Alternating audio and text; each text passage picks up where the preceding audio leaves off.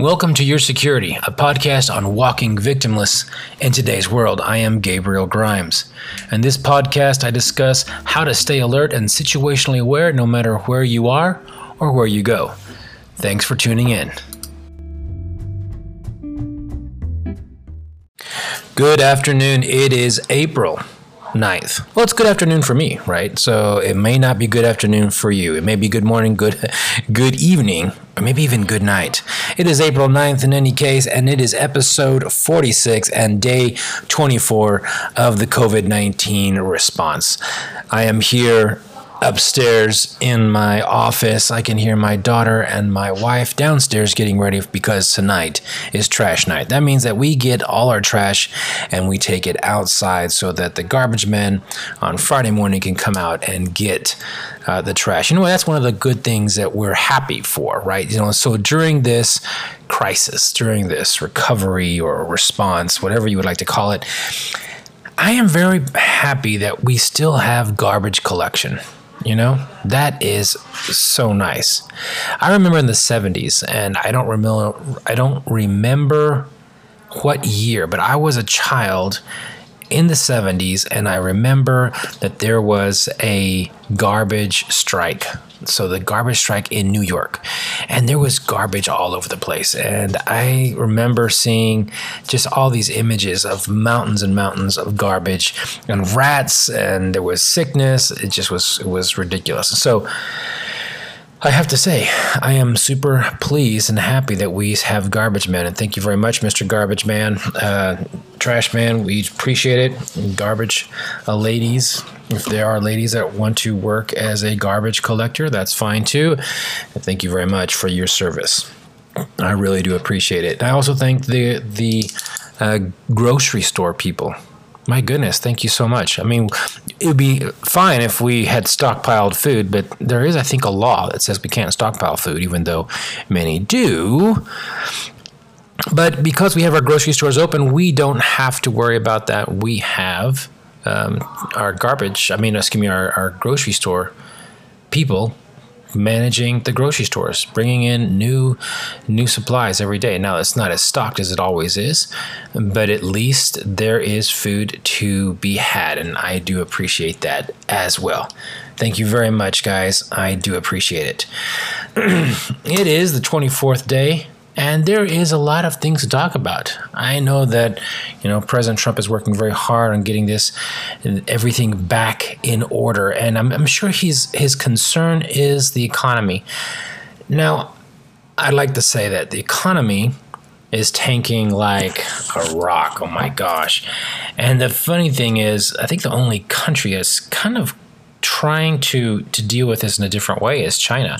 Apparently, China has almost no cases. How weird is that, right? It starts in China, it spikes, and all of a sudden nothing. I mean, I don't know how you do that, but I'm sure there are some conspiracy theorists that are out there would happily fill the blank on that one. But I have to say, it really is quite interesting how China was able to take care of themselves. Whether or not it's true or not, because it could be.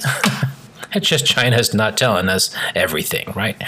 Who would have thought that? Of course not. I'm sure they're being very upfront and telling us everything that we need to know. But it is quite unusual, and I have to say that I give the president props on trying to get us back online, getting our people back to work. And the sad thing is, the politics of all this is disconcerting. Because what's going to happen, and what we've learned, this is going to be, so listen up, guys, this is going to be like a flu. Like any other flu. We have, I think, 2 or 3 different flus strains of flu that hit the United States every year. And one is more prominent than the other.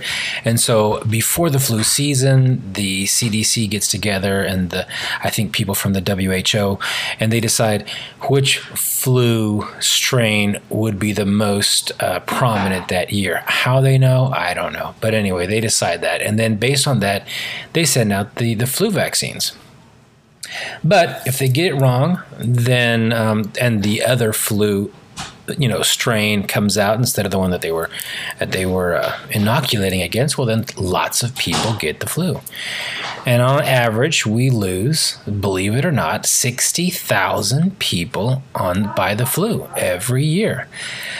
And it's a large number, although, when we're talking about currently losing 15 or 16,000 in the United States because of COVID, we have paralyzed the world. But it's something that's going to happen all the time. So somewhere, whenever whenever Trump decides to get us all back to work, and that means that there will be people dying. I mean, this is just going to be one of those realities. It's a reality for the rest of our lives. COVID will be one of the other flus that are out there, and it's just going to be out there. And if you don't get the vaccine, or if you're not prepared for it, then you may get it, and it's not going to be unusual. It's just going to be one of those things in life. Now, people are like, it's frightening now. People are frightened now. If you go to the grocery store and you see everybody masked up to their eyeballs, like they're masked to their eyeballs, and with dishwashing gloves on their hands so that they don't touch anything, you can tell the fear is almost palpable inside the grocery stores or just outside.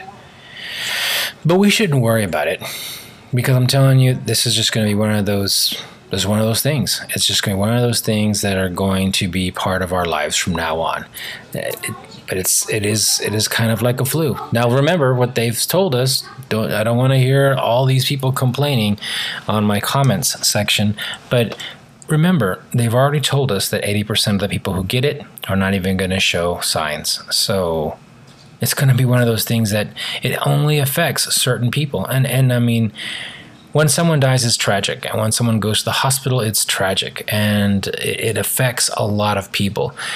But in reality, we have to look at the numbers. And the numbers are showing us that our reaction, the world's reaction to this virus, seems to be a little bit over the top. And I know we're talking about beds. Do we have enough beds? And I know they're talking about, do we have enough respirators? I don't know. I have to say, we need to be very clear. And I've said it from the very beginning. A crisis management team is only as good as their operations, but also their communication. And we're seeing more and more information coming out of these offices, the leadership offices, that does not reflect the level of concern that they had initially. Fauci initially started saying that 2 million people were going to die. Then it went down to 200,000 about a week and a half ago, 2 weeks ago. And then finally, yesterday, I believe it was 60,000. And so these numbers, as they continue to go down, show us that perhaps it's not as egregious as we thought it was in the first place. Now, granted, the medical community is going to say, well, it's because everybody followed what we told them to do. We stayed away from everybody. We practiced social distancing and whatnot. And perhaps to a degree, that's right. But when you look at how many beds are out there and how many beds are occupied, and how we have not, it's not like Italy, we're not like Spain. In the United States, we have not lost anybody because of a lack of respirators.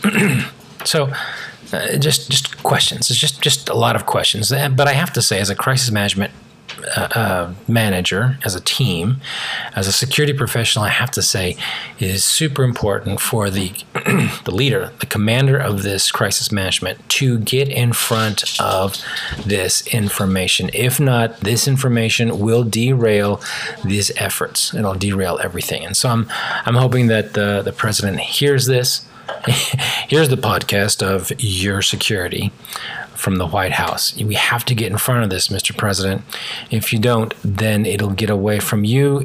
Someone else will be starting the narrative, and the narrative will be someone's not telling us the truth.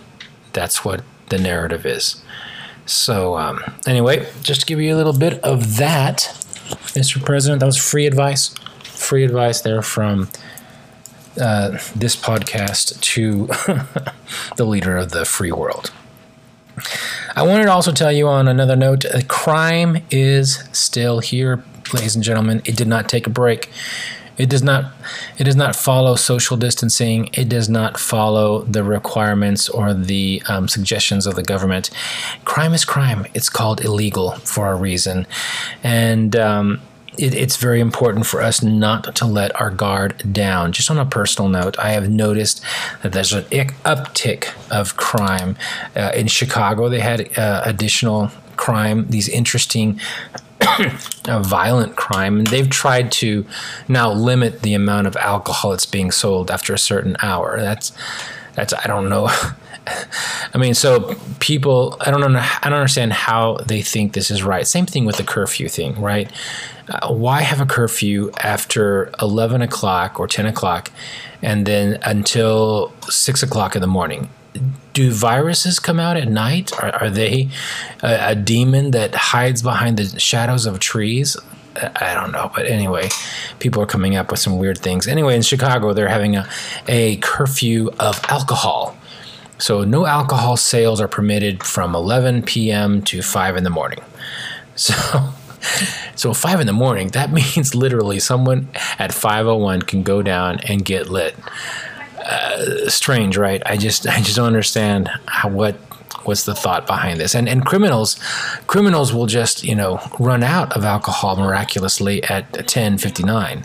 And so everybody will be sober at 11. I have no idea. In any case, the point is crime has not gone. It's still out there. So please be aware and alert. Kidnappings are still going on. Theft of vehicles. In the neighborhood that I live in, we belong to this online app called Nextdoor, and if you're part of Nextdoor, hey, leave a comment below. If you are on Nextdoor, if you have Nextdoor on your app, tell me what you think. Hey, and in Nextdoor, we're noticing that there's an uptick of burglary of vehicles and theft of vehicles. So burglary of a vehicle means that they come in and they get into the vehicle and they take things out. And then theft of the vehicle is when someone takes the vehicle itself and runs off with it. It's not carjacking, and I'm getting into the weeds. This is a police officer talking here, because carjacking is when you're in the car and they take it by force. So there's kidnappings going on, there's theft of vehicles going on, there's vandalism going on, and there's robbery going on. So please be alert, please be aware. Just because you are staying at home, just because you are practicing social distancing, it doesn't mean that the criminals have decided to be as compliant to the rules of the lovely CDC and Dr. Fauci. And on a third note, in the mindset of being positive, getting a positive mindset, a mental attitude, what are you guys doing? I'm interested. Tell me what it is. I've told you there's 6 steps that you have to do. Get some sunshine. Granted, in the East, there's a huge storm going through the east, so you're probably not getting a lot of sunshine. But for us in Texas, it's been intermittent. I was able to go outside, get some sunshine. Hey, I exercised. 12,000 meters I rode today. I just got into a groove. I was watching The Tiger King, I have to say, on Netflix, and I do believe Carole Baskin must have killed her husband. But I was watching the show, and I was just in the groove, and I did 12,000 meters later. I practically fell off that machine. I was so stiff from rowing so much. But that's what I did today, and my daughter is driving, so I drove with her, or she drove with me to different locations to get some food. And that was a lot of fun. We did come really close to getting into an accident, but she listens to me. And because she listened to me, we were able to stop before we were abruptly surprised by a quickly moving vehicle coming to our direction. Finally, I did an awesome stir fry. So yesterday I did stir fry. I got a couple of people online asking me for the recipe, so I put it on video, and who knows, maybe in the next episode or the one after, I'll put a link to that video that I've done to the stir fry. It is my pleasure to be with you every day, talking to you about security, talking to you about the COVID right now. But as more importantly, it's the security. How are you doing?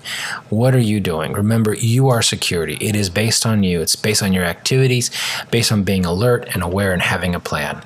It is super important. I mean, as we are watching what's going on in Washington, in the capitals of our different states, we can tell that there are some states that had a plan, and there are some states that definitely did not. Some states that had plans and budgets were diverted and used in other areas that shouldn't have been. That's lamentable. In any case, it is my pleasure to come to you and use these examples in real life and make them some teaching moments. And this is beautiful. And we'd like to tell you, thank you so much for your attention, and I look forward to talking to you again. Remember, you are security.